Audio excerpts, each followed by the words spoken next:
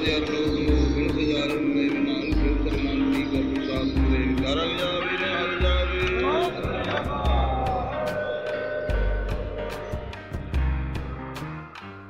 back to the Students Podcast. In the previous episode, we heard Guru Hargobind traveling up to Kashmir to meet Mata Bhagbari. Chapter 49 now begins describing how Guru Hargobind entered the main gate at Srinagar to fulfill the desire of Mata Bhagbari. Guru Hargobind was on horseback. As he was traveling up to the front of their house, Sevadas, Mataji's son, was inside and he heard the steps of the horse outside. He immediately just booked it. He went out the front door of the house. He saw Guru Hargobind there on horseback with a very large spear in his hand. Sevadas immediately then went and placed his head at the lotus-like feet of the Guru. Such a great amount of joy sprouted up in his heart at that point. He said to Guru Hargobind, "It's been so long. We've been waiting for you to come give us a visit so we may receive your divine sight, your darshan. Today we have had our desires fulfilled." Sevadas grabbed the stirrups of the horse and then helped Guru Hargobind dismount, and he brought the Guru inside the house. Sevadas brought out that very fine seat for the Guru and then went to go happily tell his mother.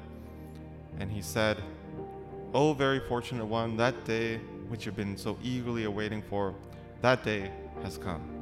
Guru Hargobind has been so graceful upon us and has traveled up here. His name is truly the friend of the Sikhs. And it's true that your name, Bhagbari, the one filled with fortune, today it's proven that your name is also true and meaningful." Mata Bhagbari heard this and got up in an excited craze, just filled with love. She had become so weak in this waiting for the Guru. Firstly, she was already so old. She also reduced her food, and she forever just remembered the Guru, always desiring to receive the Guru's divine sight, darshan. That's why now she was just lost, hysterical with love. She couldn't get up and move around very fast at all. She had to grab the arm of her son to use as support as she got up. Her eyes opened wide, refusing to blink. She was unable to speak at that point. All the words just remained stuck in her throat. But slowly and slowly she walked with her son, and she slowly bowed down and grabbed the two lotus-like feet of Guru Hargobind. She bowed down, letting her forehead touch the ground in front of the Guru. Then she looked up and she saw the Guru's beautiful form. Guru Hargobind had stuck his large spear in the ground beside him, and it was just stuck there. Guru Hargobind was sitting on that really fancy seat. After a little bit of time, the very old Mata Bhagbari gathered up some strength and said with great love, "Those who are attached to the Guru, renouncing all other pleasures through the anticipation and in love for the divine sight, darshan, I have faith that they will obtain your divine sight. And this story, this character of yours, this virtue of yours is known throughout the entire world. And it's happened exactly in this way for me. I'm seeing your divine sight right now. I am a sacrifice toward you and always a sacrifice for you." At that point, Mata Bhagbari placed around the neck of the Guru this very large rosary made of flowers. She had this made, and then she said, "I would worship you greatly within my house, in this very place where you're sitting now. I would contemplate upon you, thinking that I would place this very large rosary around your neck, and now my life has become fulfilled, worthwhile, as I receive your divine sight." Guru Hargobind heard this and replied, saying, "You have such great love for me. You've made a very fine piece of clothing for me as well, awaiting for me day and night for me to come and wear it. And honestly, I don't find any other item to wear as beautiful as that one as you have prepared. So now, let me have that cloth sewn, and with great happiness I'll wear it." Mata Bhagbari heard this and was in shock. She was blown away. She said, "Well, this is no big deal for you. You always, through all aspects of time, are oriented in this way. You don't look at one's caste, high or low, if they're a woman or a man, if they have money or not. You only test one's love. Otherwise, what am I? I have a poor intellect, I'm dirty, I have no money at all, I have no power for which you would have crossed these difficult mountains and traveled through tough terrain to come here to see me. For you, your beloved ones are your Sikhs. Just like how Vishnu was called the savior of his bhagats, his devotees, in the same way, you are the savior, and I am the sinner. You have drenched me in your flavor and your essence of love. How can I praise you? I'm not smart enough. I don't know anything.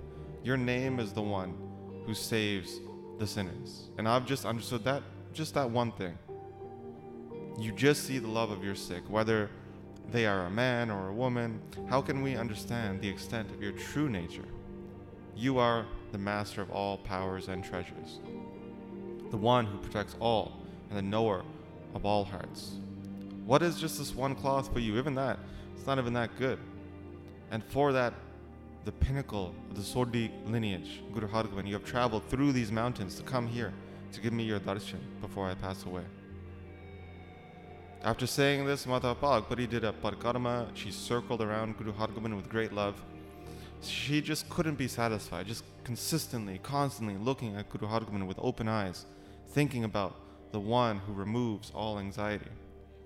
She then went inside another room to get that cloth which she had sprayed and sprinkled great amounts of incense on. She quickly placed it in front of the Guru with folded hands. She then quickly called over a tailor and showed him the Guru's very large body and said, "Sew this fabric in every way you can to make it the most beautiful. In the Guru wearing this jama, this tunic, our lives will be made worthwhile." She said this to the tailor, and the tailor quickly got to work. He was sitting near while just making this jama. While the tailor was making the clothes, Mata Pagpari went and got some really clean water and then washed the lotus-like feet of Guru Hargobind. When she placed some of this water in her mouth, right away she saw and understood all the mysteries of the world. She could see her true self, and within her heart, contemplation was placed with great ease on the divine. If some yogi performed yoga for countless years, even then, that yogi would not be able to attain this position. Mata Pagpari then took the rest of the amrit and sprinkled it around her house and gave the rest to her son to drink. Mata Pagpari then organized the food for all the Guru's forces who had arrived with him. From her own hand she performed this seva for the exalted Guru and his forces. And at night, when it got dark, Guru Hargobind lay down on a very fine bed placed out for him by Mata Pagpari. The news of Guru Hargobind's arrival to Kashmir had now spread through the entire region. When people heard it, it was just as if somebody had sprinkled amrit into their ears. Listening to the news, the Sikhs were just enthralled. They were so excited. They would come together in groups from all regions. They arrived there in the morning. The Sikhs, with great enthusiasm, brought with them the greatest of fruits and the most expensive of fruits of that area, thinking that the Guru would be greatly pleased by this and that thus our lives would be made worthwhile and fulfilled, fruitful, if they had offered this to the Guru. So they had brought large amounts of really red apples.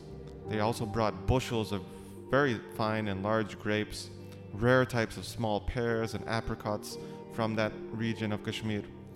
They brought many more varieties of fruits as well. The Guru fulfilled all the desires of the Sikhs by looking at these beautiful fruits that they had offered, and he had eaten them. People were bringing flour and wheat from all over as well, which was then delivered to the kitchen for the langar, for the communal kitchen. As far as the news would travel around Kashmir, Sikhs who heard it would leave their houses immediately and come see the Guru. They recognized that they must have such great fortune that they'll be able to receive such a profit from such minimal effort here by just seeing Guru Hargobind so close to them. They don't even have to travel all the way to Amritsar. Like how a person who has been lazy his entire life, making zero effort, just the most lazy person, how great amounts of money and treasures would randomly just come to that person's house. That's how the Sikhs were talking amongst themselves, that such a blessing has arrived, that they would say, let's go see Guru Hargobind and obtain such a treasure for our life. So the Sikhs would say this on their way while bringing with them countless and beautiful offerings for the Guru. They would bring countless types and varieties of different clothing, donating money alongside that for Guru Hargobind. The communal kitchen, the langar that was being run there was so massive now that all the congregation would go there to eat.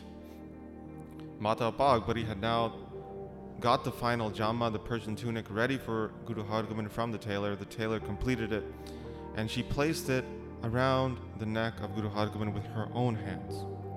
Mata Pagbari was just standing there looking at the beauty of Guru Hargobind with her son there in such bliss. She was saying, Guru Hargobind had come to our poor house. That Guru Hargobind, which even the Devtas, even the gods would serve. The entire congregation now had heard the story of Mata Pagbari, that Guru Hargobind had come to Kashmir to adorn this Jamma that she had prepared. Amongst themselves, the congregation was talking about this and going to congratulate her and thank her for drawing Guru Hargobind out here through her great love.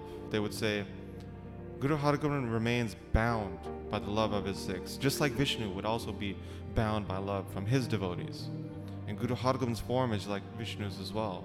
Blessed, blessed is the Guru, and blessed are the Guru's Sikhs, who have within their heart grown and nurtured such great love for the Guru. So this praise for the Guru was spread greatly over the region of Kashmir, where the Guru would bestow his divine sight, darshan, to the Sikhs of that area. They would come and drink the charan paul, the amrit stirred from the foot of the Guru, as an initiation, and be in great bliss, destroying all pain from the cycle of birth and death. And that's how chapter 49 concludes. In the next chapter, in the next episode, we'll hear of a very important Sikh of Kashmir region, Katusha, and that's where we're going to pick up next time. But as always, I'd like to thank those who've been contributing to the podcast through the Mangalacharan Patreon page. जरा आऊगा चढ़ के गाऊगा चढ़ के खालसे ना हारेगा तरला लाला मरेगा शरण परेगा ते तरेगा गज गज करा जावे गुरु अर्जन साहब के मन पावे ने हालो जावे सत श्री अकाल।